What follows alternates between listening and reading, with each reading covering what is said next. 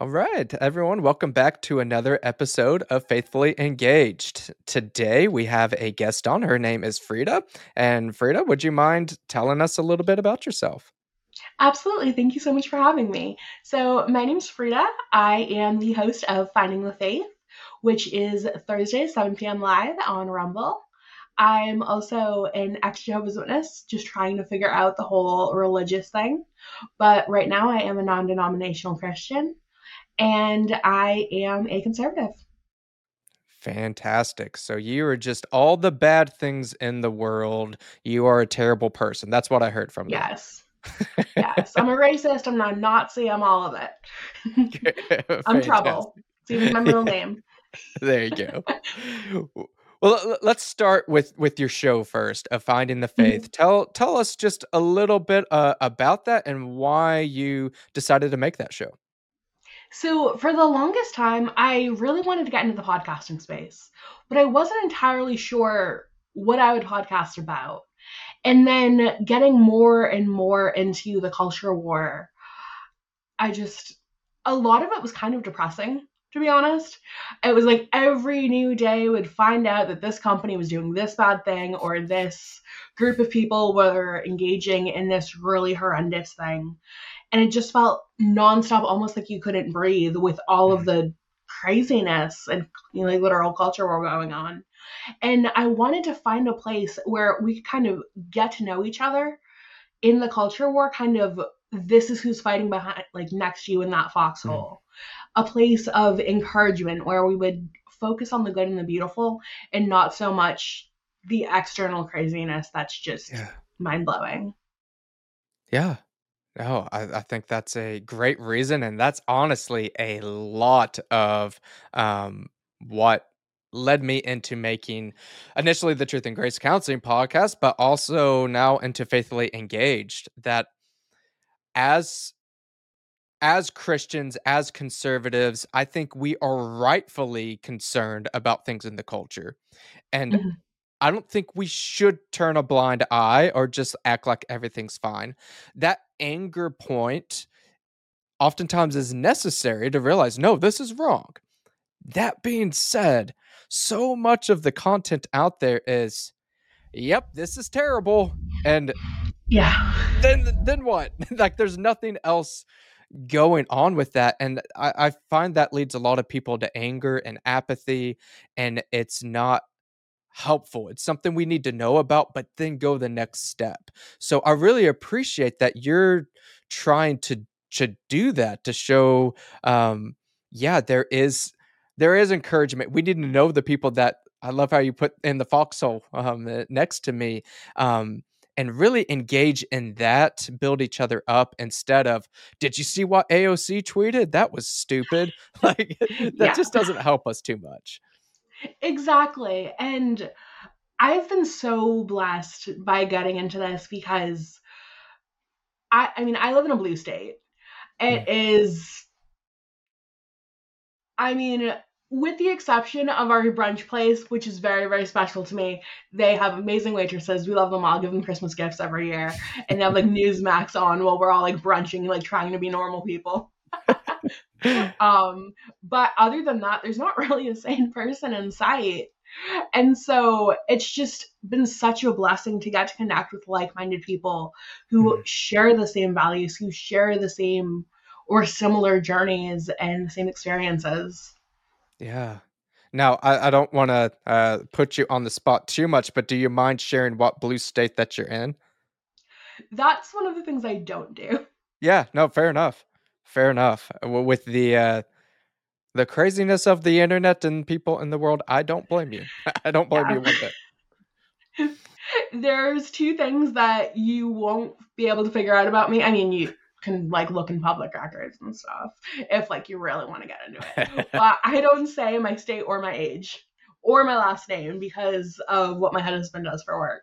Ah, okay. Gotcha. Well, that hey, I'm big on making the internet work for you instead of the other way around. Um, the way that I probably do that the most is my wife and I, we were both off of social media for years. Yeah. when we got married, and that actually was fantastic, and I kind of missed missed those days. Not that Same. I it's not that I can't go back, but once I started Truth and Grace Counseling, I was like, I probably should have somewhat of an online presence just for business, Yeah. and I am making it work better. And this I actually on Twitter, I hated Twitter to no end before, but I just say I've made my own little echo chamber, and I realized that, but it's made my life a whole lot easier that my head Yeah. doesn't hurt as much. As long as I recognize I'm in an echo chamber, I'm okay. So that's one way, and then another way is Mhm. I don't put any pictures of my kids who are the cutest little kids, and I would I get all bet they are. sorts of likes and retweets and stuff, but I don't want them. I don't trust people, so Yeah, they're not good. They're gonna have a understandably. very low internet profile. So I will completely respect you on that. I understand. I mean, it's such a valid thing too, because even if, I mean, let's say you have, a really intense fan and you put down, your kid's name, let's say their name's like Skylar or something, and they see you out and they're like, oh, Skylar. And then Skylar's like, Mhm. how do you know my name? Hi. Like thinking it's a safe person because the person actually knows their name. And Yeah. obviously, there's a lot of stranger danger that goes into that, but it's just getting far too easy to be creepy these days if we're not, minding our social media boundaries. Yeah. Yeah. I actually had a guest on here recently. It's a fascinating conversation that he um he's actually the founder of this website called Revetted that looks at Reddit post, and it can see if your post was shadow banned. And we were just talking through kind of shadow banning, what that means, and kind of internet discourse. And yeah, but basically what we ended up getting down into is we are people. We need to make our individual, like our real life, when you're going to brunch with people, make those relationships paramount. Those are more important. The internet relationships are great. That's how we're talking. It's fantastic. But don't let the internet take over your life. It is Exactly. not worth it. Not worth it at all. Exactly. I mean, in 2020, when I left my first business behind, I went completely off social media, left everything behind, deleted everything, and just not having Instagram for that short while, I didn't realize how much trying to, not that I would necessarily keep up with the Joneses, but like hearing all of these like cool new products and Mm-hmm. having like those specialized ads, and it's like, oh wow, when I don't have all of this materialism shoved down my throat pretty much 24/7, I don't really want to shop anyways because I like what I have and I'm blessed to Yeah. have what I have. Yeah. No, And that- they know what they're doing. They they do. absolutely know what they're doing. So if it wasn't for my podcast mentor, I honestly wouldn't have gotten an Instagram again. But he's like, you have to. And I'm like, fine. Yeah, it So is kind of a necessary evil when you're yeah, doing things like this, unfortunately. But again, let's wield it for good. I would rather there be good exactly. content on Instagram than just all horrible, terrible things. Yeah. Which kind of leads into I'm not on Instagram as much. I think I followed you on Instagram, but I don't remember. But I know I found you on Twitter, and Yeah. I was curious just with your handle named, which is the based babe, which I think is a fantastic Twitter handle. Thank I was you. wondering if there's any story or kind of what led you into making that handle. So it was a couple things initially. Back in the 2015, like the years right around then, I owned my own business called Boundary Babe. I did a lot of work with women, helping them with their, boundaries, their femininity, trying to have healthier relationships with others. Because at the time, I was also a psych major, and I had gone through a lot of stuff that helped me really understand boots on the ground wise Mm, how all of that worked. So I was really able to help people like that. But then 2020 came, and my business being a luxury business, kind of, it didn't make it through COVID. And honestly, retrospectively, I'm glad because that space was getting so woke. that people were upset that I was spelling, women's coaching WOMAN instead of WOMXN. And like Golly. all of this stuff was getting shoved down my throat. And I'm like, you know what? I'm out. Bye. Like, if you're guys gonna get like consistently have all these problems with me, I'm gonna see myself out. And then I realized, kind of took a step back. I was like, what matters to me the most? Like, what truly are my values? And I realized that I've always been, a kind of mainline conservative. I've had some, libertarian esque escapades, Mhm. but it's always been about family. It's always been about femininity, faith, freedom. And we had to do presentations when I was in high school because I went through like their career technical education program. They were like, so what are you going to do with your life? And I was like, they were expecting like dental assistant or doctor or nursing practitioner. And I was like, I want to be a wife and do a lot of volunteer work. And they were like, why did you take this? And I was like, because now if my husband gets hurt, I can fix him. Yeah. Yeah.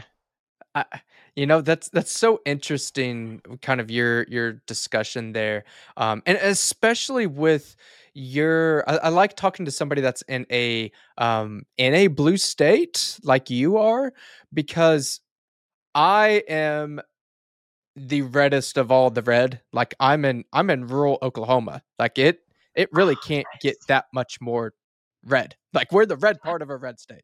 So I've heard uh, that they have like amazing art museums in Oklahoma. Is that true? they have what that. Amazing art museums? There are some, there, especially in Tulsa. There's some really good ones. I'm blanking on uh, what the big one's called. It's something with the G. I can't remember what it is. But anyways, yeah, there's some really Sorry. great ones. No, that's a great question. There's some good ones in Oklahoma City too. So yeah, we're not all out in a wheat field, and there's absolutely nothing. But yeah, there's some great art. There's some really cool things in the state. And what's neat about Oklahoma City and Mhm. Tulsa is, while yes, it is more liberal. There's no way around that. It's still red. Like we I believe we're the only state in 2016 to vote all red in the presidential election. And I know we did again in 2020, but I don't know if we were the only one. But Yeah. anyways, very conservative. That being said, Mhm. I'm generally a harsher critic on conservative states and conservative just culture, in part because I am in a conservative state. I am more conservative, and I care about conservatives and kind of this culture more. It means more to me. So it's kind of like with my kids. I'm going to be more critical on my kids than someone else's kid, Yeah. and Exactly. with that, in real super conservative culture, what you were kind of describing there of like kind of more of a feminist type of mindset, like you just want to do this to care for your husband. What's wrong with you? That kind of Mhm. mindset. Yeah, that happens in blue states, sure, but it happens here too. And one in particular instance, we're actually in Sunday school. So Mhm. again, we're in Sunday school in rural Oklahoma. That just needs to be Yeah. said here. Um, It's and very important my context. exactly. My wife was a teacher at the time, and at the time we weren't planning on homeschooling our kids, and now we are.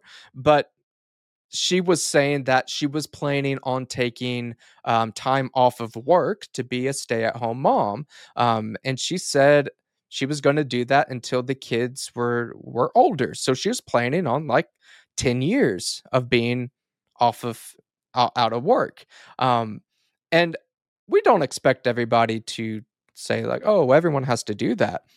So that wasn't the issue, but it was the shock. Like, whoa, you're taking 10 years off? Like, that was like the most foreign idea ever in Sunday school in rural Oklahoma. So these kind of general cultural Mhm. drifts of feminism and things of that nature, um, they exist here. That sometimes we think, oh, that happens in California, that happens in New Mhm. York, that doesn't happen here.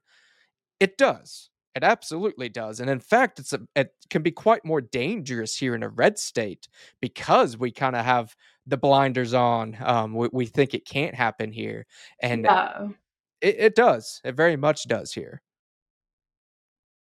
I, But that's really awesome that your wife is having the opportunity to do that, because that's one of like my personal financial, dreams, because like right now I'm a homemaker, and when that, time comes for us to have kids, we are planning on homeschooling. We're planning on me taking that time off yeah. until they can have more of a handle on their homeschooling, and I just like help them like work from home while they're doing that, Yeah. because the best part of schooling for me from everything was when I was homeschooled.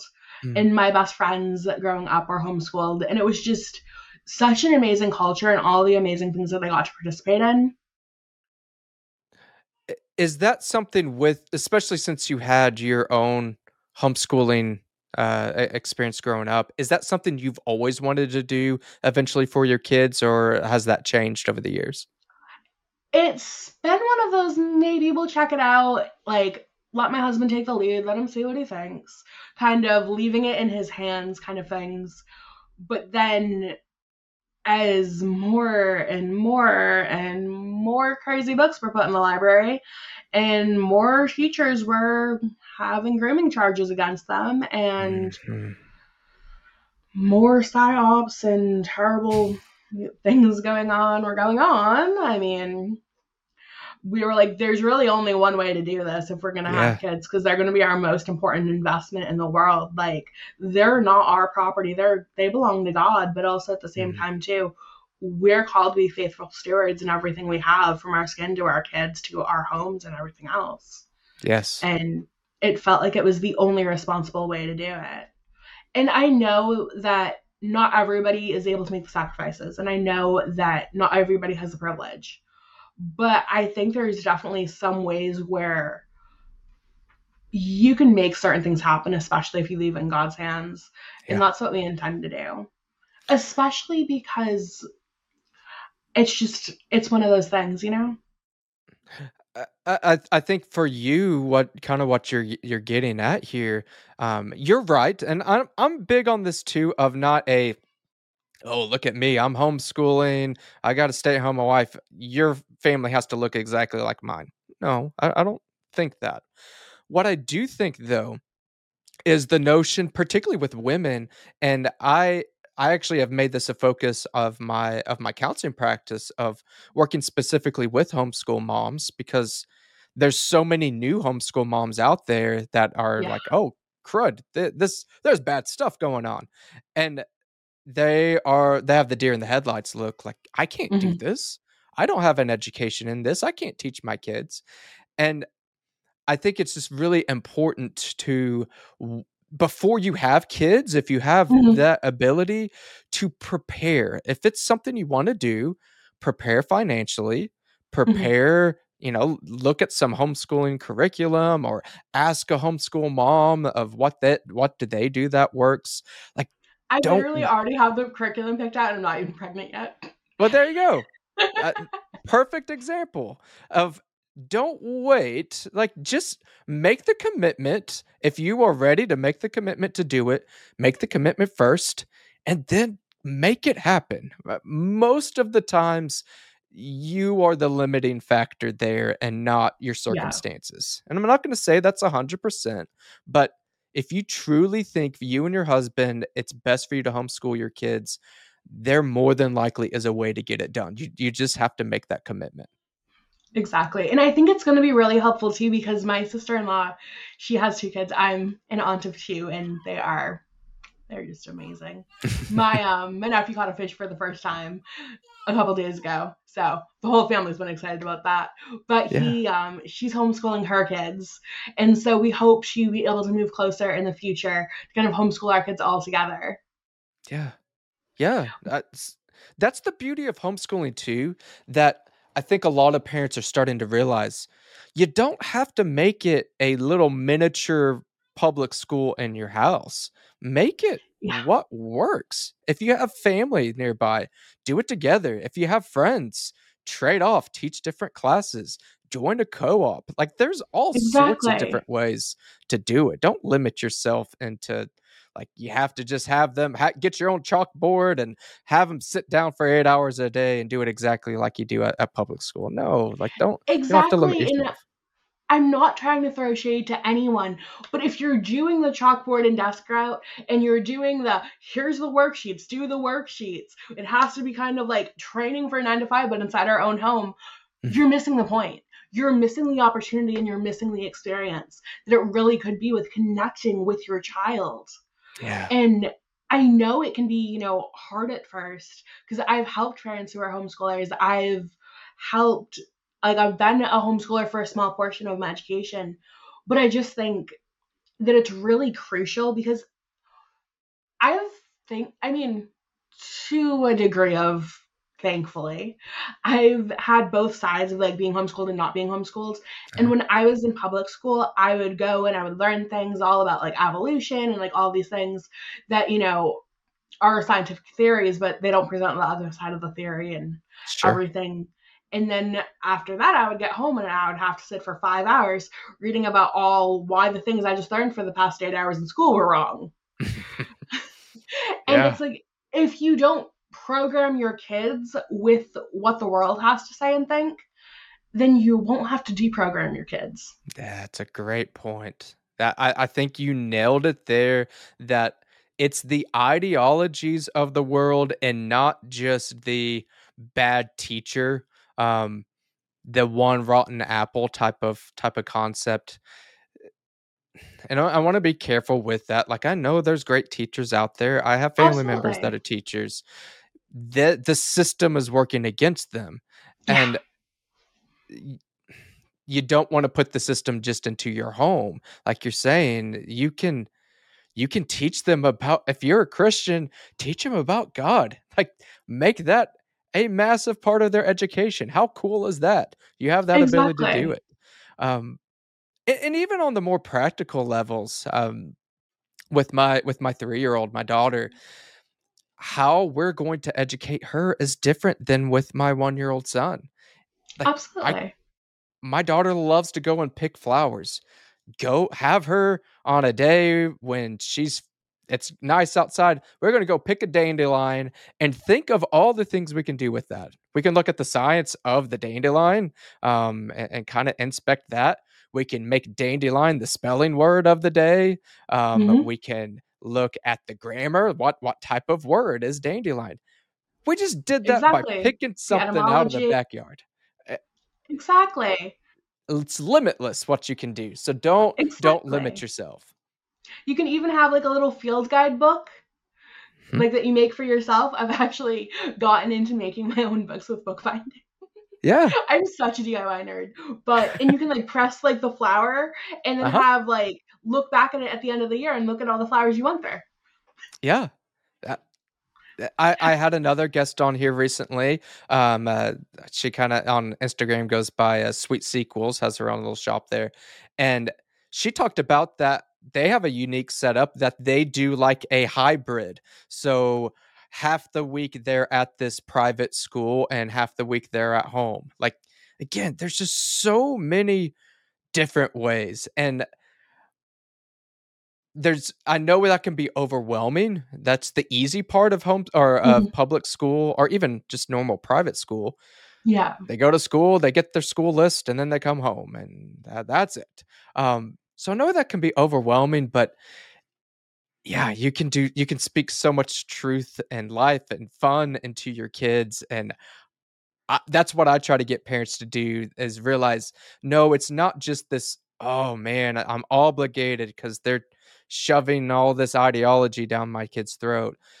Yeah, I mean, maybe you start there, but let's finish with all the wonderful, beautiful things that are presented absolutely. there. Exactly. And I feel like sometimes there can be kind of that imposter syndrome, Mm, if you will, when it comes to parents being like, oh, well, I don't have an education background. I mean, yeah, I'm fortunate because I worked in education in 11 years, but a lot of parents don't have that, kind of experience. And so they yeah, look at themselves and they're like, I'm just a parent. And it's like, no, you are a parent. That is a Mhm. blessing. Nobody knows your child better than you do. Yeah, And when it comes to all of the different curriculums, they absolutely can be overwhelming. There's like so much to them. sure. But because of the fact that you are the parent, you know your child the best. You know your child's better than anybody else. And because of that factor, you can go, this curriculum with these aspects of it is the exact way that my child learns. And so they're Yeah, not going to be stuck on this topic, not being able to grasp it more fully because it's in this type of curriculum. In that way, it really helps not only free you up as a parent, but you know that your child's getting the best education because of the fact that you're the one educating them. yeah, yeah. No, I just think you're like you said earlier, missing the picture if it's just a out of fear. I don't want the LGBTQ whatever agenda shoved on my kid. That's fine to be a starting place. And I'll to kind of back up, some of the listeners may have heard this from me before. My wife and I, our starting place was this story we heard. We were listening to Ali Beth Stuckey's podcast. This is like 2019 or something. And she shared the story of a public school. I believe it was in Madison, Wisconsin, and where they were uh I think just socially transitioning this child. So calling, like, I think they even called this child a completely different name. And I don't even remember which sex of the child this was, but we'll just say for sake of argument, you have a little girl Mhm. and they call your little girl a little boy at school, and then they go back home and they never told you that they were Yeah, calling your little girl a little boy. And we heard that story like, oh no, that doesn't fly. I don't like that. And yeah. that was the precipice for us to really dig deeper into this. And Mhm. while that was our starting point, that's not where it stayed. It went so much deeper, and now, yeah, we have our all of our curriculum bought too, and we're already doing for my 3 year old, and honestly starting to do with my 1 year old.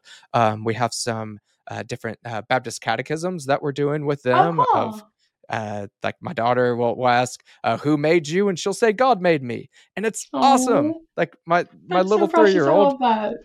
is quoting some scripture and things like that, and that's education. Yeah, She's not quote kindergarten, but we're already educating her, and it's awesome. So exactly. don't just live in that fear. Understand the joy that it can really bring. Exactly. There's so much good and beautiful out there, especially if you open your mind and your heart and let God guide you. Absolutely. Absolutely. Well, I know we talked just real briefly off air of kind of your faith journey, and kind of a spoiler alert for those out there. It's quite the doozy. So Yeah. kind of just start with us a little bit of, yeah, what was your faith journey? What did that all look like for you? So I was born to an Irish Catholic single mother in Ireland. She was originally from Boston. I am a naturalized citizen. So before I got on the plane, just in case, didn't want me to end up in purgatory, they made sure I was baptized with some family members at one of the churches in Ireland. And then I came over to this country with the help of my grandfather's friends, the Kennedys. Yes, those Kennedys. And I was baptized in the Boston Archdiocese, Mhm. which fun, like super random fact, because it's kind of cool how I always like managed to be just a couple steps away from like Kevin Bacon, like greatness kind of thing. My childhood priest, Father Jack, was actually when they were doing the for like the how they like anoint the Pope or with the red smoke. Yeah. I'm no longer Catholic, so I'm not trying to commit like heresy or anything. But he was in succession to potentially be the Pope, Oh wow. which to me is like so wild that like my childhood priest, who we're actually going to be naming our son after in the future. My husband's family tends to make boys, so we plan for both eventualities. We're so yeah. So he almost became the Pope. And then when my mom unfortunately ended up getting cancer, passing away, I was left to be inherited by her older sister, who had never wanted kids and made that readily apparent every day I existed. And she basically told me, oh, if you're a really good girl and you do all these things, you can see your dead mom again. And I was like, I'm 7. Of course I want to see my dead mom again. That's my mom. And so because of that, I kind of, she, if you ask her version of the story, she says that she offered me to get me a babysitter or to go with them. And I was in survival mode and I was a people pleaser. And I was like, you go to 3 meetings every week and you're gone for a long time. It's going to be really expensive to keep me around and not stick me in foster care if you like have to keep paying for babysitters. So I guess I'll just go with you. So I go. And at this point, my mom was still alive, but she was in the hospital. And there was so much love bombing that took place. It was insane, like the amount of love bombing. But because I was 7, I just thought everybody was really nice and everybody really liked me. And I was like, okay, there's a bunch of free candy and people being nice to me. Of course, I love it. Like, I'm gonna get all this candy and get to see my dead mom again. It's great. And so I went through that. I went through kind of their hierarchical steps. First, I became an unbaptized publisher, which is basically Jehovah's Witness speak for, if I talk to you about Jehovah, I get to count 15 minutes or however long we spoke on a little sheet and get a little pat on the head from the elders. Yeah. And then after that, I got baptized at 9 years old because I was running out of things I could do, but like in that hierarchy kind of. And then after that, I auxiliary pioneered, which is doing 50 hours every month, going around and door knocking. Did that several times. So imagine me being in high school and not only holding down a part-time job, which was like 3 days a week, but going to 3 meetings a week. And then also doing 50 hours of that community service on top of doing the other community service, which was called the Regional Building Committee, which is going around and doing all of this like unpaid labor for them to build more Kingdom Halls and do stuff like that. Pretty tiring and probably explains why I can't actually relax. Goodness. While staying on honor roll, of course, because anything else was just, unacceptable. It brought less than glory for God. So that is, I've heard of Jehovah's Witness and know a little bit of study, but it's as work based to the core as it can get. Yep. Goodness. Yeah. So you're caught in that. You're just working your way to heaven, so to speak. Yep. Then what? How do you get out of that? So I got in trouble for kissing a boy because I was a rotten little tramp in their eyes, and I had to go and sit in front of 3 men a bit older than yourself and tell them, oh yes, when that boy kissed me, I did kiss him back. Well, my aunt and uncle were on either side of me. And then when I did other teenage things, I got in more trouble because I was trying to just figure things out because I was like, okay, this is what this says, but this is what this says. But like other things are telling me this. So I was like trying to figure it out while still managing to be a good noodle. Because I also, even though I never asked for it, was annoyingly the person that all of the other parents held their kids up to be. Why can't you be more like Freda? And I'm like, no, your kid's awesome just the way they are. Let them live. I didn't ask for this. And then everybody hated me. And I was like, well, this is awkward. Yeah. And so I thought, because of those transgressions during my teenage years, I wasn't allowed to pioneer, which is do 70 hours a month, every month, for an entire year. I wasn't allowed that privilege. And I had based my entire like post-high school experience off of that. I was going to pioneer for a year and then I was going to go and get some more like training and education and do some other stuff. And I had gotten to that point and I was like, I can do it. I can do it. Like, it's gonna be great. And then they're like, no, because you kissed a boy a couple of years ago. So everybody still thinks you're a tramp. And I'm like, oh, well, that's not cool. No, thank you. like, like he was cute. It was my birthday. I don't know. No, but actually, like, my first kiss was literally a Taylor Swift song. It was like on the riverbank of like my aunt's property as the sun was setting on my 13th birthday. Can't make that stuff up. That's awesome. A boy who was so southern I couldn't pronounce his last name. Like, I wasn't sure what he was saying, but anyways, I digress. So I finally kind of just throw myself into like work post high school, do a bunch of volunteer work, do what I can do to kind of prove myself that like I'm worthy of being able to be a pioneer. Yeah. Because a lot of the brothers would only look at you to be potential marriage material if you were a pioneer. So I was like, I want to get married. I want to get myself a husband. I have to pioneer. I have to like do all the things.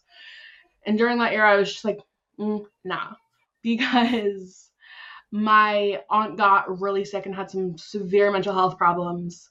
Mm-hmm. And it was just, my uncle believed her that she was a prophetess and that she was going to bring about Armageddon. And I was like, no, I don't even have to have taken that one high school psychology class to tell you that she's having a break from reality.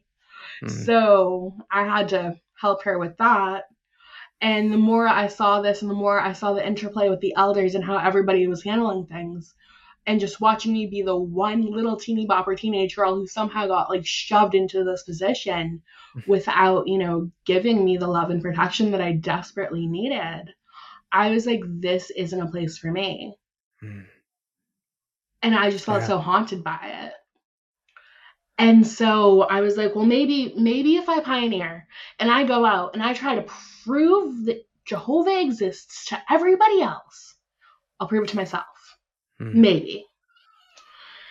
And I finally got the opportunity. I even got to do cart witnessing, which for those of you who don't know, it's like a really big deal. You have to be more special than a pioneer to be able to go and stand by the carts and do the witnessing and being like, hey, sir, businessman, I know you're on a business meeting, but here, take this. Just like shove a magazine in your hands. And the thing is, a lot of the people who are Jehovah's Witnesses are lovely people who are honestly being spiritually oppressed. Sure. So when I say my experience, there's two things I don't want people to take away. I don't want them to take away that I was some sort of victim. I'm a survivor. I survived and I escaped that cult.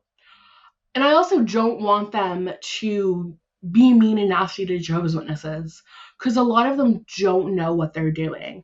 They're doing the best that they can and doing what they're told, because a lot of times their family's in there or they have a lot of reasons for being stuck in there, because when you grow up in it, or even when, like, you can't go out and have friends that aren't part of your religion.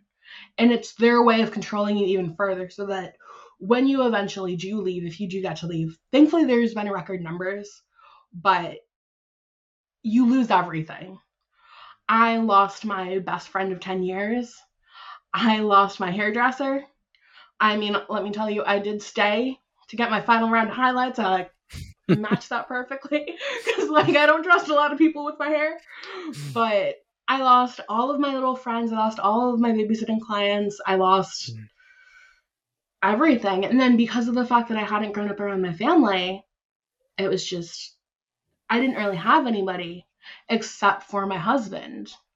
Because the way this whole thing worked was I was pioneering, I was doing great, and then I met my husband and I was like, I mean, this is obviously the man I want to marry. He is the most Christ-like man I've ever met.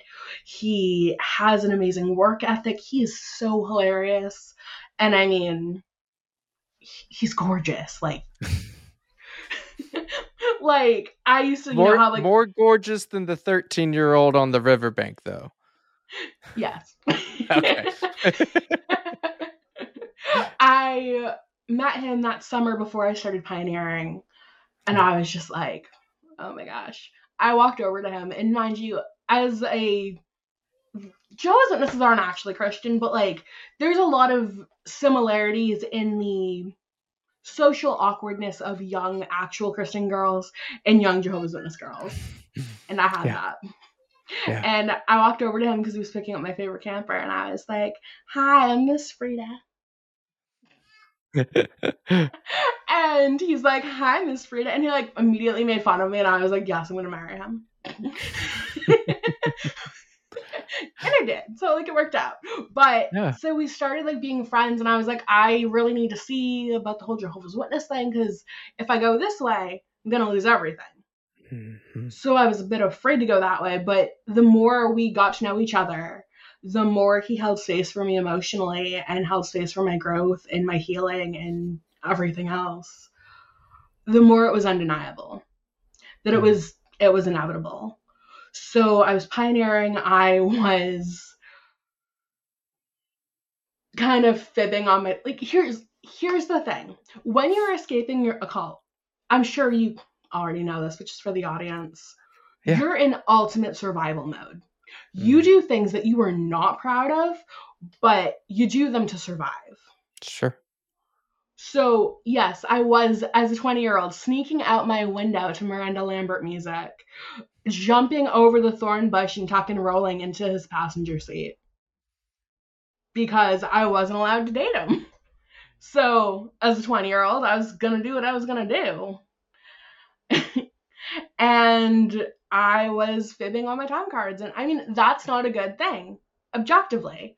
But it's what I had to do to make sure that I would be physically and financially and all the other types of safe. And so it was brutal. How long of a process and this kind of limbo of sorts that I'm having to fake this, but I'm uh, dating my to be husband over here. Like, how long of a process did that take? About 6 months. Mm. The worst 6 months of my life. To get out on Saturday nights, I pretended I was learning. I mean, I knew enough Portuguese to pretend that I was learning Portuguese and going to the Portuguese meeting. It's not good. I'm doing a lot better morally and ethically now that I can afford the luxury of morals and ethics. Sure. But yeah, so it was a whole thing, and that was kind of when I kind of proved to myself, if I haven't been struck down by lightning yet, if I haven't been caught yet, if I haven't been anything yet, then I don't think Jehovah's are actually a real God, you Mm. know? Mm. And what really hit the nail on the head for me was they have these things called circuit assemblies, which is when a bunch of congregations from a certain area get together. And all of these people, like, they give like these big important speeches and all sorts of stuff like that. Mhm. Um, so I'm going to that, and I'm not paying attention because I can't. At this point, I can finally hear the propaganda that's breaking through my brainwashing. And I'm like, this is so uncomfortable. I think I'm gonna throw up. Does anybody have like a Xanax or something? Because I'm gonna like pass out and like have a panic attack. Um, and somebody walked up to me and they were like, "Hey, I heard your story about you and your aunt and how you're being such an amazing person by taking care of her. I think there's a lot of people in our, in this organization that have sick parents that could really learn from your example." Meanwhile, I was doing all of this stuff that Mhm. I was raised to believe wasn't what you were supposed to be doing. And I was like, "Me?" And he's like, "You." And I was like, "Oh." And I've been like writing for like the local paper, and like then they wanted me to like write for the Awake magazine, Mm. which they have two magazines that kind of go around and pass out, the Watchtower and the Awake. Mhm. And I was like, "What? You want me to do what?" And that's when I knew that if not the big head honcho from Bethel himself, that if you asked some Jehovah's Witnesses would probably tell you he could walk on water. If he didn't know what I was doing, if he didn't Mm. have some like magical sixth sense of like figuring out how I was not being the best noodle I could be, then that's when kind of the facade of everything just kind of came crumbling down. And I was like, yeah, nah. Wow. And it got to the point where one day I was found out. They were coming out because we were late coming back. Hmm. And that Sunday morning, and I was like, I'm gonna be in so much trouble. And then my stiletto just fell out on the floor, and I was like trying to grab at it. Well, they were like looking in the car, and I was like, oh my god, it's over. But then I was like, no, you know what? It's over. And so they dragged me before the elders. Because the thing is, there's a couple ways to get out. You can be PMO, which is physically in, mentally out. You Hmm. can be POMI. These are just like weird acronyms because it makes more sense, but it's easier to type out on like social media. But Sure. physically out, mentally in, like you're disfellowship, but you're trying to come back, because you can either get dissociated or disfellowship. Dissociated is when you break up with them. Disfellowshipped is when they kick you out. Okay. And so I was just gonna kind of like run away a little, but I was just gonna like just not be there, you know? It's gonna be fine. It was not fun. Hmm. And they dragged me before them, and they were like asking all these really intimate questions. Like questions that if you imagine like guys like locker room talk about how a certain thing went down, you would not be that crass. Hmm. And I'm Okay. just this 20-year-old girl sitting behind, like, in front of these three men who are in, like, their 50s and 60s with both of my aunt and uncle next to me. And I'm just like, Hmm. I don't believe in Jehovah anymore. I don't know if I believe in God at this point. Hmm. I have gone through all of this. I've done my best to do all of the things I can do. I'm here. I'm car witnessing. I'm pioneering. I'm running for the awake. I'm doing all of this stuff and giving my entire life to the organization and giving my entire life to God. And I'm not getting anything back. Hmm. And I'm not even getting good, happy serotonin. Like, I'm getting nothing. I'm Yeah. getting pain. I'm getting frustration. I'm getting lies. And I'm not here for it. So I think I'm going to leave. And I'm going to go be with my future husband. And that's just going to be that. Hmm. And then they kept pressing and pressing and pressing to a point where I felt like, because of who they were, I had to answer their questions, although I realize now that I didn't have to answer their questions, that I was a scared 20-year-old girl. Sure. Well, And a scared 20-year-old girl too. With this is all you know. This is your life. So that makes sense. yeah. And so I answered them, and then they like kicked us out of the room. We sat in like the main hall because they have like a main hall, and then they have like kind of a little back conference room. They had a conference about it. They were like, no, we're kicking her out. And Hmm. at the end, I just said, it's been nice knowing you. I love you guys. Hmm. Because I meant it.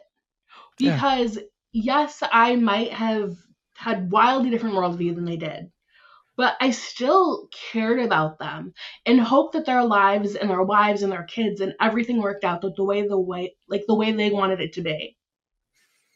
Even though they had put me in the situation, even though they didn't particularly help when I ended up having to, you know, 5150 my aunt when she thought she was calling about Armageddon. And I was talking to them from inside a closet. And it was a whole thing, and it was so brutal that I was like, I think the only person that can protect me is me, and I'm gonna go do that. Hmm. And so I got this fellowship. Nobody could talk to me. It was a whole like a full on. It was like a medieval shunning, Hmm. and I was like, it is what it is. And then people would come over to like talk to my aunt and uncle that were like they were friends with them, and they'd be like, come back to Jehovah, we miss you. And it's like, you didn't speak to me early for like 6 years. Like the past 6 years we have barely spoken, but now all of a sudden I matter so much to you because I'm trying to protect myself. Hmm. And it was always the same like older like brothers that had previously gotten disciplined for doing sketchy things with their stepkids. Hmm. And then like the elder who was initially on my first judicial committee, which is what like the committee's called when they like meet and they're like, so you're bad, tell us how bad you are. I was out dancing with some of my girlfriends from high school because I was trying to like meet new people and just like make friends and stuff. Yeah. And two of them came in and he was like grinding and dancing on my friend. And I'm like, what? What? So I like tap him on the shoulder and I'm like, hey, what's up? And he looked like he saw a ghost and was just like dying. And I was like, yeah, I know why I'm here. I can be here. I don't have to play by your rules, but you do. You're literally within the top part of the hierarchy of your congregation. Why are you here? And so during that point, I was just fellowshipped, and it was really hard because my aunt and uncle weren't really talking to me, even though I lived there, because they were so like hyper. I'm sure there's like a psychology word for it. They were like helicopter parents, pretty Yeah. much. Yeah. And they wouldn't let me get my license. They wouldn't let me do anything so I could go away and get out and move on.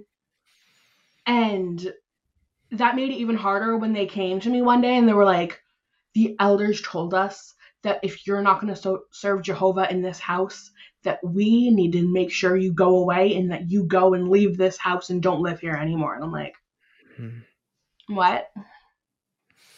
Okay.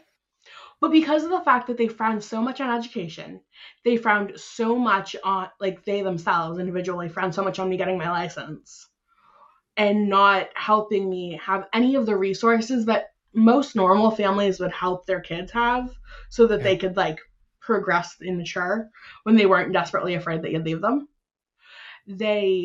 I was just at a loss. I was like, I don't know what I'm going to do.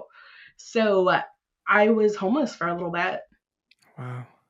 I like went from couch to couch to couch, and then my father-in-law allowed me to move in, and we had just gotten engaged because my husband, he was like, okay, if you're leaving literally everything behind for me, which he made sure, he's like, I love you very much. I will do whatever you need me to. If you can't leave, if you don't feel like leaving is the right thing to do, I will understand that, and you will be the love of my life that got away.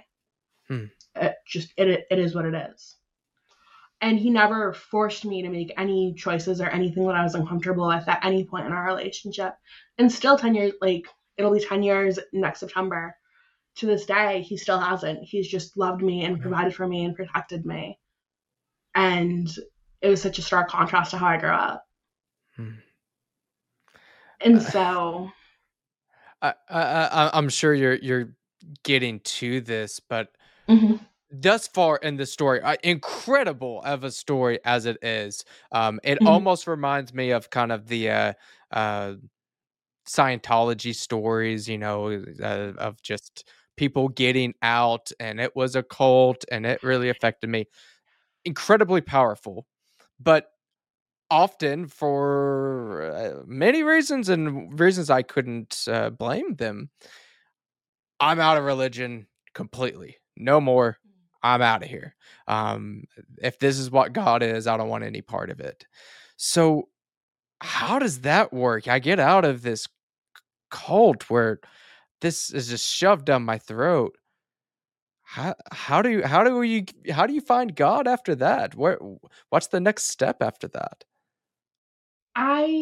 so obviously you with your career and everything know Maslow's hierarchy of needs. So the bottom tier, I got the bottom tier of survival set in. I had a place to live, I had a job, I had food, I had what I needed. Then I worked up kind of the pyramid. Maybe in editing they can like show a little thingy of it or something. Yeah. Not trying to tell you how to live your life. But yeah, so I kind of got that dialed in, and when I felt like I could shake my contacts out before I went to bed at night and actually breathe, that's when I started crying. And I didn't quite know how to, but my heart knew. And so I drifted back to my Catholic days. I drifted back to, the prayers that my mom would get on her knees right in front of the big portrait of Jesus that lay over my bed in our gorgeous penthouse overlooking Fenway Park, and would pray. And I went back to that.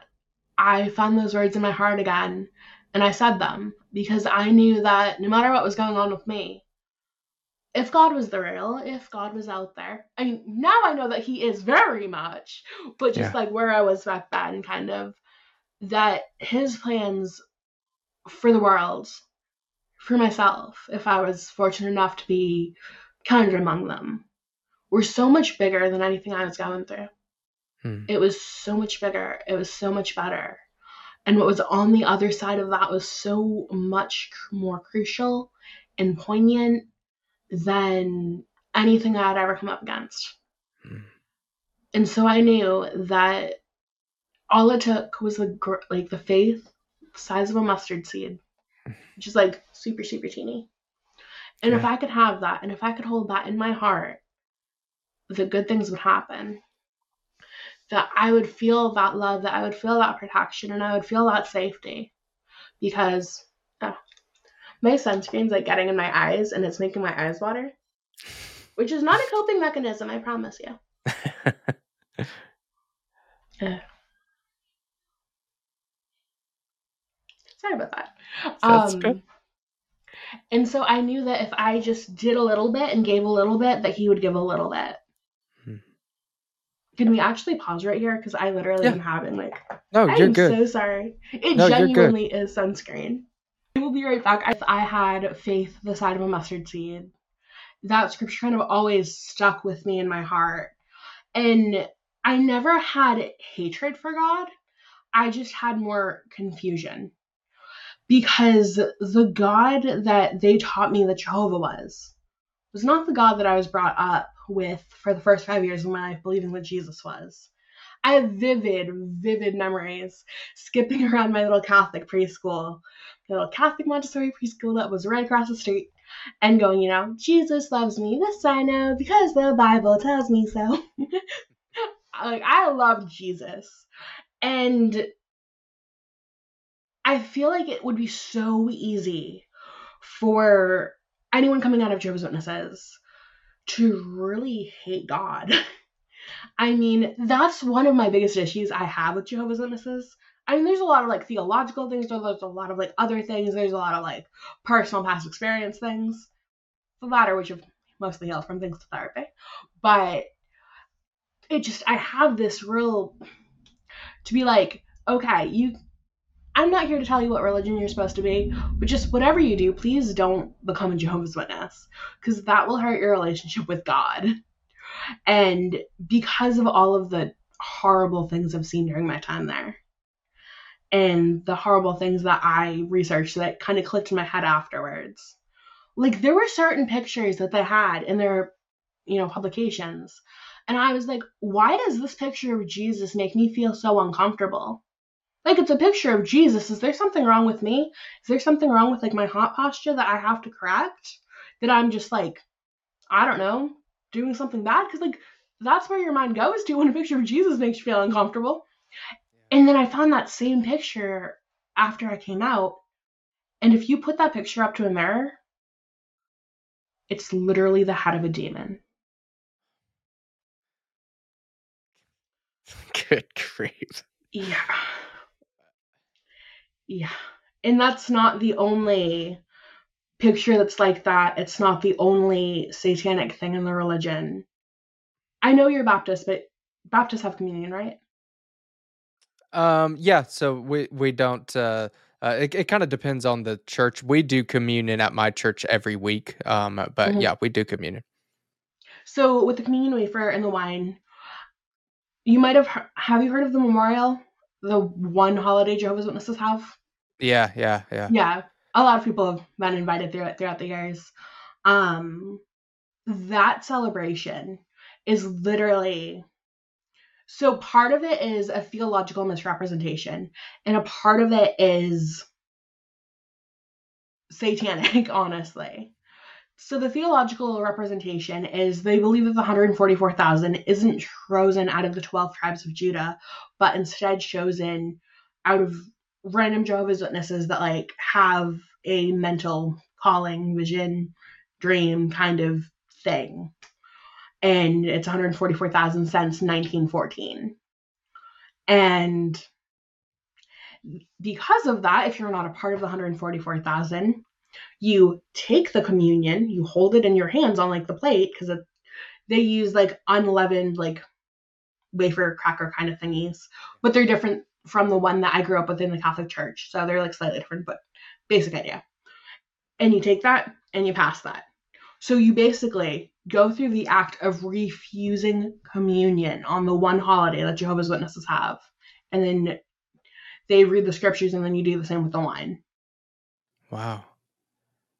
That is so, yeah, you can really see the uh satanic type of things that go Yeah. into that, because that is the, like you said, the exact opposite of what we would celebrate. Yeah. Interesting. Regardless of your Very interesting. denomination, if you're in Christianity, you observe communion by taking it and it becoming part of you, not by passing it forward and rejecting it. And it always struck me as weird that, like, it was such a somber energy. It was Mm, more funeral like than more somber than sacred, I guess. yeah. Because you'd think, okay, tonight is the night specifically set aside to commemorate what Jesus has done for us. That he gave his life, and that, God the Father, yeah. Yeah.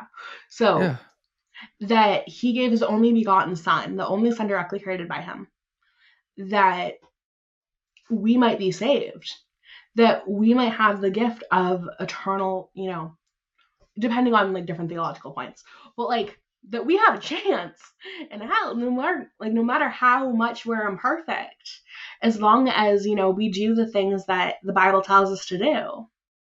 You'd think there'd be some happiness in that. You'd Yeah. think there'd be some like reverence and like sacredness, not some somber you're going to like a funeralishness. And that's how it always Yeah. was.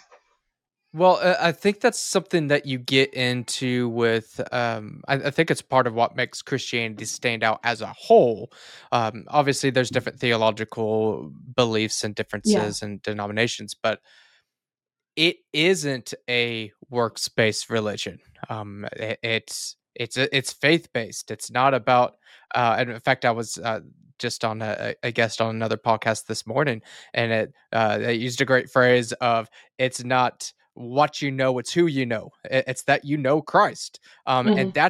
that's what the celebration is around. It's not about anything you did. It's that he did, and we love him, and we praise him for saving us despite us not being justified. And yeah, that's celebratory. It's Yeah, thank thank God for saving me, and not a, well, I'm not good enough.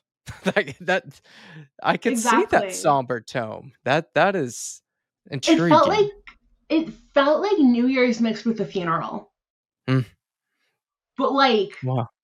kind of like a military funeral.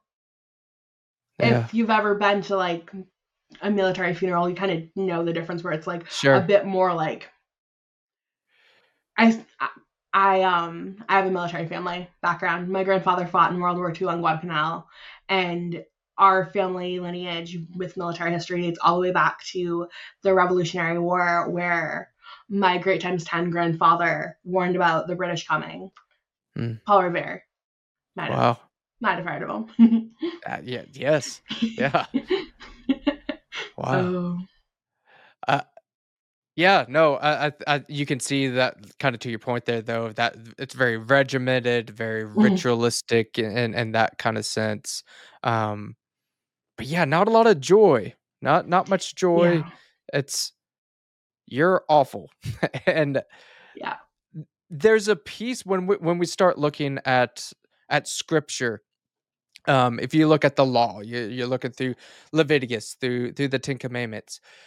There is a piece there of the law that shows, yep, you can't do that. You know, that whole honor your mother and father thing, you probably backtalked at some point.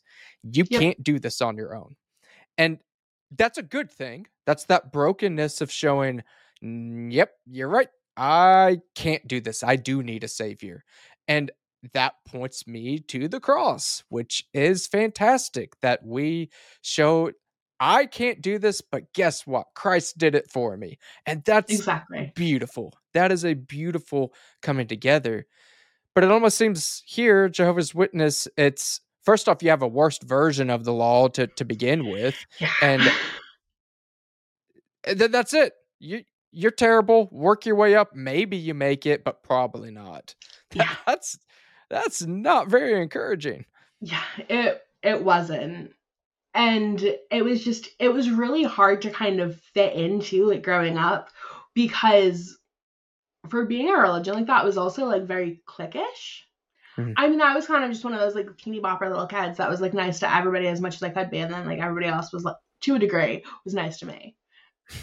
Except for like this one friend of me I had who I thought we were friends because I was naive. I was a sweet, sweet summer child. And so I told her, I was like, oh my God, I got my first kiss. And then immediately she went and told the elders, because it was one of those religions where it was kind of like, it was actually, I had a talk last night with my friend Justin, who he was in prison for about 15 years. And so it's kind of like if an inmate has information about another inmate and they don't tell the guards, then they get massively punished. Mhm. And that was just striking similarity to my experience, that I was like, wait, whoa, that was crazy. Because if I didn't go and tell somebody, if I knew something, like this girl who like kissed another boy from a different congregation in the library of the Kingdom Hall, that like I would get in trouble if they found out I knew about it. Mhm. This is Yeah. real tea based on real events. But Yeah. yeah. And so That it always felt like everybody was looking at me. Everybody knew things. yeah. Like I remember once when I was trying to figure things out and kind of toe back in kind of when I was fence sitting in my, like when I was 20 before I met my husband. I remember I was kind of in a relationship with this other guy, and he wanted to take me on a street art tour of New York. Except the problem, there were many problems with that if you have a fully developed brain. But if you don't, and you were raised in a very, very sheltered environment, you don't see them. You only see the fact that, oh no, Bethel is in New York. What happens if somebody sees me and spots me and tells my parents? Doesn't Mhm. matter that I'm 20. What if they tell my parents? Wow. I remember we finally get to New York. I had told them that I was hanging out with some Bethelites that had come down and I was going to be at my friend's house, and I'd hid my Bible underneath my trundle bed. Not my best moment, but it makes for an interesting story. Mhm. And we get there finally to New York after like taking a small break and like sleeping in a New Jersey parking lot in the car. And guess who's there? Two Jehovah's Witnesses doing car witnessing, and I was like, they found me, they know. I was a significantly paranoid child, and I'm Yeah. sure your background, you can see why. Sure. That to a somebody that's on the outside, like, wow, yeah, you're really making too much of that. That I've had Jehovah's Witness at my door, like that's common. But to you, that makes all the sense in the world because Yeah. that was not safe. You don't feel safe. So it felt real. Felt like they're really gonna come and get me. Yeah. I like hid behind him as we were like passing. I was like, they don't know me, they can't tell.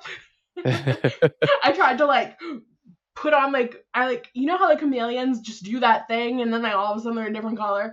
I tried to Yeah. like tighten up and like do that thing, and I'm like, no, I'm a worldly person, you don't know me. Yeah. Yeah. Um Now, since you've kind of been out of this, it's been several years now. yeah. Do you feel your faith, and I don't mean this in any type of disparaging Mhm. way. We all have different doubts at certain times. Do you feel some of those old doubts that kind of creep back up because of your experience, or do you almost kind of feel the opposite that your past experience has just really fortified your faith throughout the years? Depending, like right now, my answer would be very different than 3 months in or 3 years in, where I was like, I honestly don't really care who knows this, but I was like diagnosed with PTSD because Mm, of all of like the Jehovah's Witness stuff. Sure. And because of that, I would have like really bad panic attacks. And I would wake up in the middle of the night sweating and screaming that like Armageddon was going to come get me and I was going to die at Armageddon. Because the last thing my aunt and uncle said to me before they kicked me out of the house and Kyle came and picked me up because they had assaulted me and I couldn't go to the police and be like, yeah, they assaulted me, because it would just be a whole thing, was your mom's going to be so mad at us that we let you die at Armageddon because of the fact that you're a piece of trash. And so because of that, I used to wake up screaming and going, oh my God, Armageddon's going to get me. But in my late teens, I automatically kind of thought I was going to die at Armageddon anyways. I wasn't good enough. Who was God to love me? Nobody loved me, really. Yeah. And so because of that, I was just like, but then I kind of just pushed it away. I like pushed it away, got through it. Then now the only time I really had an issue like that was right before I started my podcast. And I had to ask some more like spiritually mature friends to see if this really was what it was. But I had actually experienced some demonic oppression right before I started my podcast, because I would just be going about my life, getting ready for the podcast, doing all sorts of things, and I'd hear Jehovah. And I was like, what the heck? Like, what? And it happened numerous times. It didn't matter if my husband was home. It didn't matter if he wasn't home. It didn't matter what I was doing, what time of day it was, anything. And so I just hunkered down and prayed and read the Bible way more, because I was like, okay, no. But it's definitely fortified my beliefs that I'm on the right track with trusting Jesus and trusting the Bible. And for some reason, the way I'm going about it now just feels so much more natural. Like it's what I should be doing, as opposed to back when I was in the thick of it with Jehovah's Witnesses. Yeah. No, I think that's great, and completely makes sense why there will be some lasting effects from your time, and I would imagine some of those, to a degree, with some of the scars, will be there forever. You're human, and we don't just forget those times. But it's exciting to see on your end of that faith being fortified, of being able to have those relationships to, hey, I'm struggling right now, and helping pointing you in the right direction. That's incredible, and it definitely points back to the Creator, that we believe that when He saves us, He keeps us. That we never leave His hand. And I think that's so powerful and so beautiful, that in those weak moments, He's it's not. Just like exactly. It's just like the Apostle Paul said, for when I am weak, that's when, God strengthens me and I'm the strongest. Yes. Absolutely. And that's very much been my experience. Even the way I got saved the second time around, because a couple years ago, I have a chronic illness, and I was supposed to go on my first business trip, and I was so excited because I'm still relatively on the younger side of like business things. Yeah. And I was like so amped, and then I called my doctor because I was experiencing some weird symptoms, and she's like, you need to go to the hospital. And I'm like, but I have a flight at this time and I get to stay at this fancy resort and the company's paying for it and I don't want to miss out. And she's like, nope, you got to do it, otherwise you're gonna like faint and pass out on the airplane. And I was like, fine. Because thankfully we very much had that relationship where I could be a little bit of a petulant child and she could be like, no, this is what you're doing. I'm like, okay. She got her dream job, so she's no longer my doctor, but she's amazing. And so I went to the hospital and they made me stay. And they kept telling me, oh, you maybe can go home tomorrow. You maybe can go home tomorrow. You maybe can go home tomorrow. On and on for a week. And I was telling my boss, maybe I can go home tomorrow. I offered to Zoom in. It was a whole thing. I was so excited. And they were like, no, you shouldn't Zoom in. You're literally in the hospital. I'm like, okay, fine. And then they got mad at me for not Zooming in. But anyways. And so while I was in there, I was sleeping, but I had woken myself up because I was crying in my sleep because I was in so much pain. It was the worst. And then all of a sudden I see this, like, if you're not a Christian, this is going to sound crazy, but if you truly believe, like, I'll let you make your own mind up about what happened. I saw this bright light, and I had never seen a light that bright before, and it didn't seem to have a point of origin. And I was like, what the heck is happening?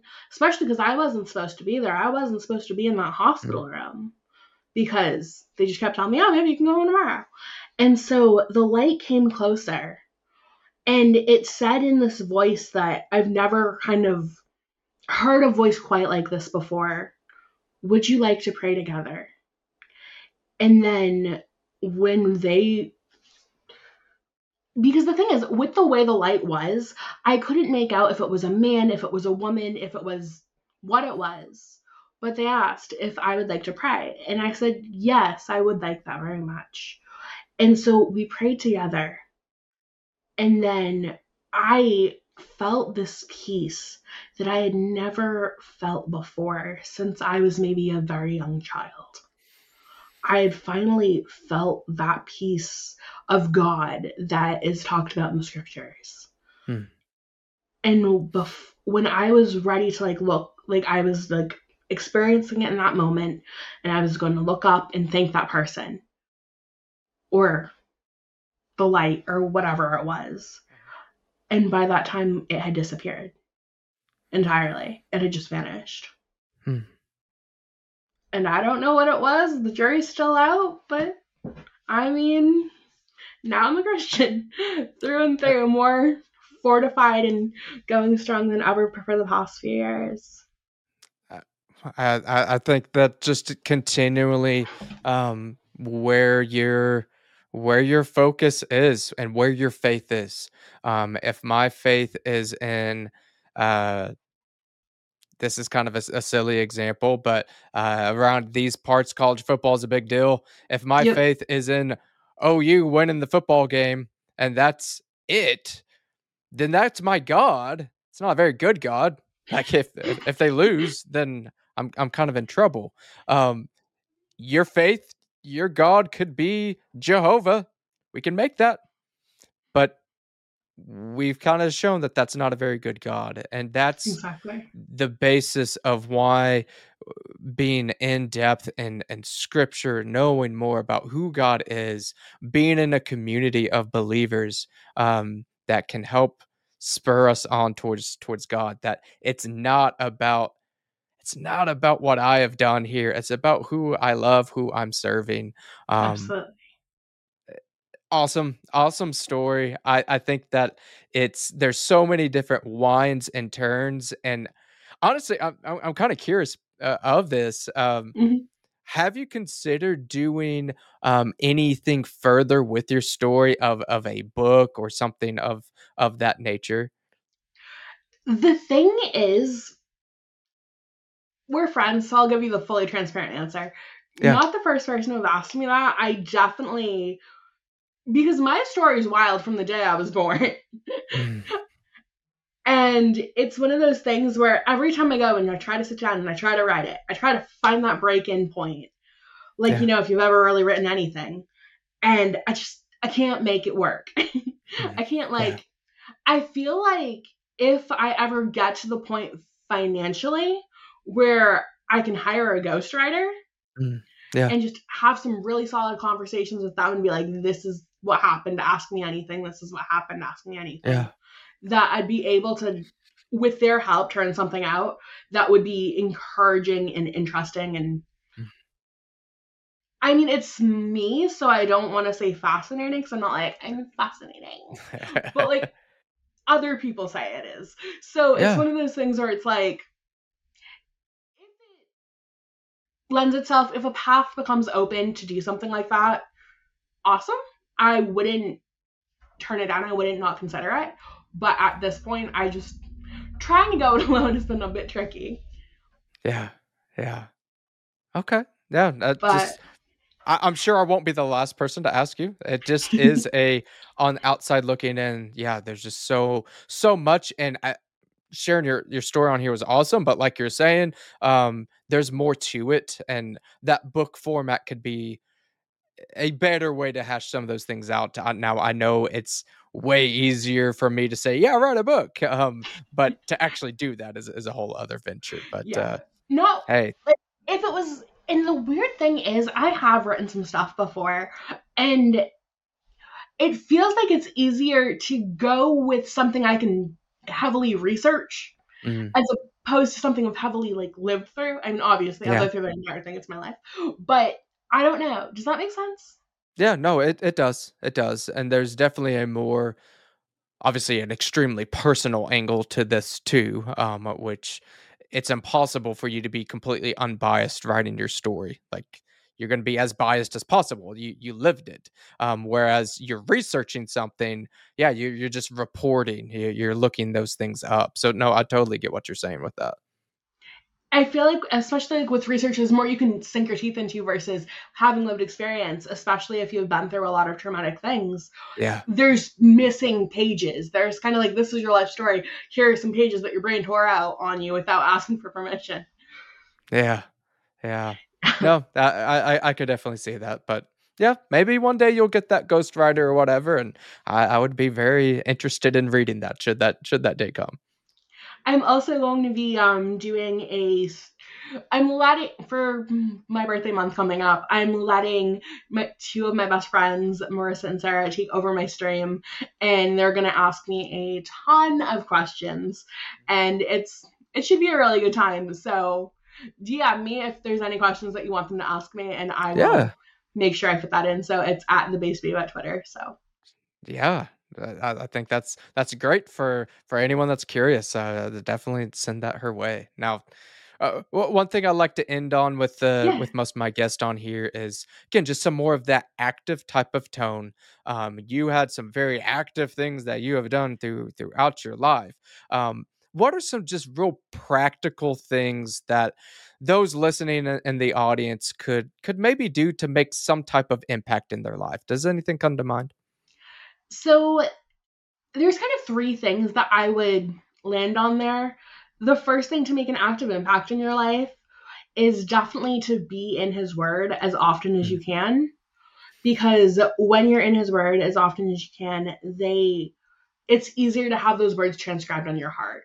yeah, And that way God and our love for God is able to show through all of our actions and through all of the things that we do as we're getting, closer to him. The second thing I would recommend is using Public Square. It's an mm, app I honestly recently downloaded it. I had used some of the information off of it, like on their website, to be like, oh, this is a good brand. But really looking at when it comes to voting with your dollar, where are those dollars going to? yeah, It's definitely a hot topic right now with the whole Target thing and the fact that yeah. I, as a basic white girl, can't shop at Target anymore because of the horrible things they're doing. And it's a bit Yes. tricky, but it's what my husband told me to do. And it's what I feel is right in my soul. So Yeah, that's what we're doing. Um, yeah, so just looking at those, kind of the boycotts that seem like they can make the most impact. You don't have to boycott everything. It's impossible. And sure. some of them are easier than others because with Bud Light, you have a lot more choices. You have whiskey, you Sure. have tequila, you have the option to just not drink at all, you Yeah, know, all sorts of different beers. But with Target, sometimes it feels a bit more inconvenient. But sure. one of the things I like doing when it comes to that is looking at the brands that actually do support the change that you want to see in the world. And I'm fortunate where actually I made another new friend on Twitter. His name's Rob. He owns his own coffee company. It's called North Arrow Coffee, and they give 15% of all of their profits to pro life causes, to pregnancy centers, to help those women to know that, you know, I feel like it's easy to get back into a corner and think that something's your only option, Yeah, especially considering my life journey. But the work that they do over there to help those pregnancy centers, to help those moms and those babies make sure that they get what they need is so crucial. And on top of it, they have a great product. Like, my bestie has never, ever, ever, gotten super hyped up about a decaf coffee. Because I mean, I'm kind of like the death before decaf crowd myself, Yeah, yeah. but she said it was the most flavorful brew she's ever had.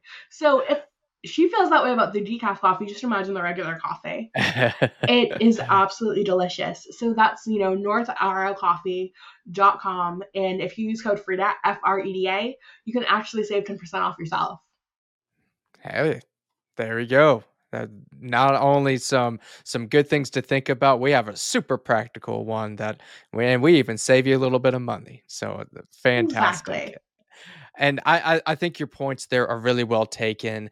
And I really like your approach there that, hey, like that Target boycott that's going on right now, that's probably one of the bigger ones I've seen in some time. And we actually had not been there for a little while, and I try not to be like a holier than thou type of person, but we Yeah. saw things about some chest binders that they had like a year or two ago. Nope, out of there. Yeah. Um, and all that being said, yeah, you're not going to be able to do any and everything. And newsflash, most of the bigger companies, they probably hate your guts, even if they don't Yeah. say it. Like that's just kind of the reality. So Exactly. finding not just boycotting things, but finding things that are actually doing good things. Public Absolutely. Square app is wonderful. It's a great idea to get involved with some local businesses that are have very similar values. North Arrow Coffee. Hey, I definitely encourage everyone. I'll put that down in the description. Check them out. Um, Yeah. that's just one quick thing that if your dollar's not doing perfect everywhere else, at least we're doing something here. And Exactly. I think that that's just real practical, good advice there. Plus, I feel like sometimes when it comes to making a practical switch, it's harder when you feel like you're being inconvenienced versus when you feel like, oh, this is a change and I'm actually getting something much better in return. Yes. Like making your North Arrow coffee, saving yourself money from going to, for instance, Starbucks, which Yeah. actually funds abortion for their employees. You can start your day knowing that you're making, the right choice, and maybe drinking some delicious pro-life coffee while you're in the word before you go and have a great day. There you go. I like that practicality, and um, I would almost kind of add to that. This goes to some of the uh, if you've done any Dave Ramsey like financial peace stuff before. He talks about the debt snowball, and what he Mm-hmm. means by that is you pay off one loan, and then you pay off the next one, and the next one, and the next one, and it just kind of builds up. Yeah. Do the same thing when it comes to your finances and kind of voting with your dollar. Of start with something like that, real basic, and then see if there's something else. Is there another brand, another thing that has a good alternative there? And just go that way. Don't say I'm not going to shop at any big store ever starting tomorrow, because that's probably not going to be true. Yeah. You're probably going to go against that. So start small and let it build up over time. It's kind of exactly like that with like New Year's resolutions. Hmm.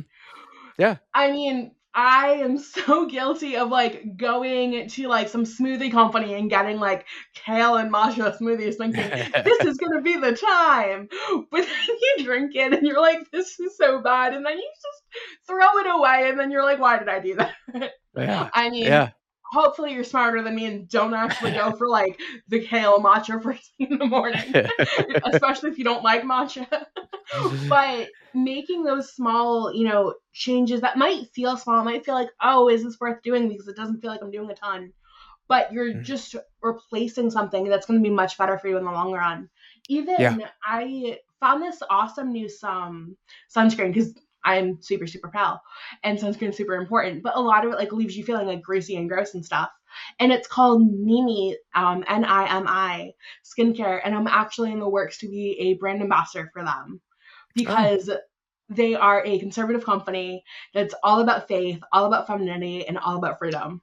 And so once I get my code, I'll give that to you so you can share it with your audience if yeah. you'd like.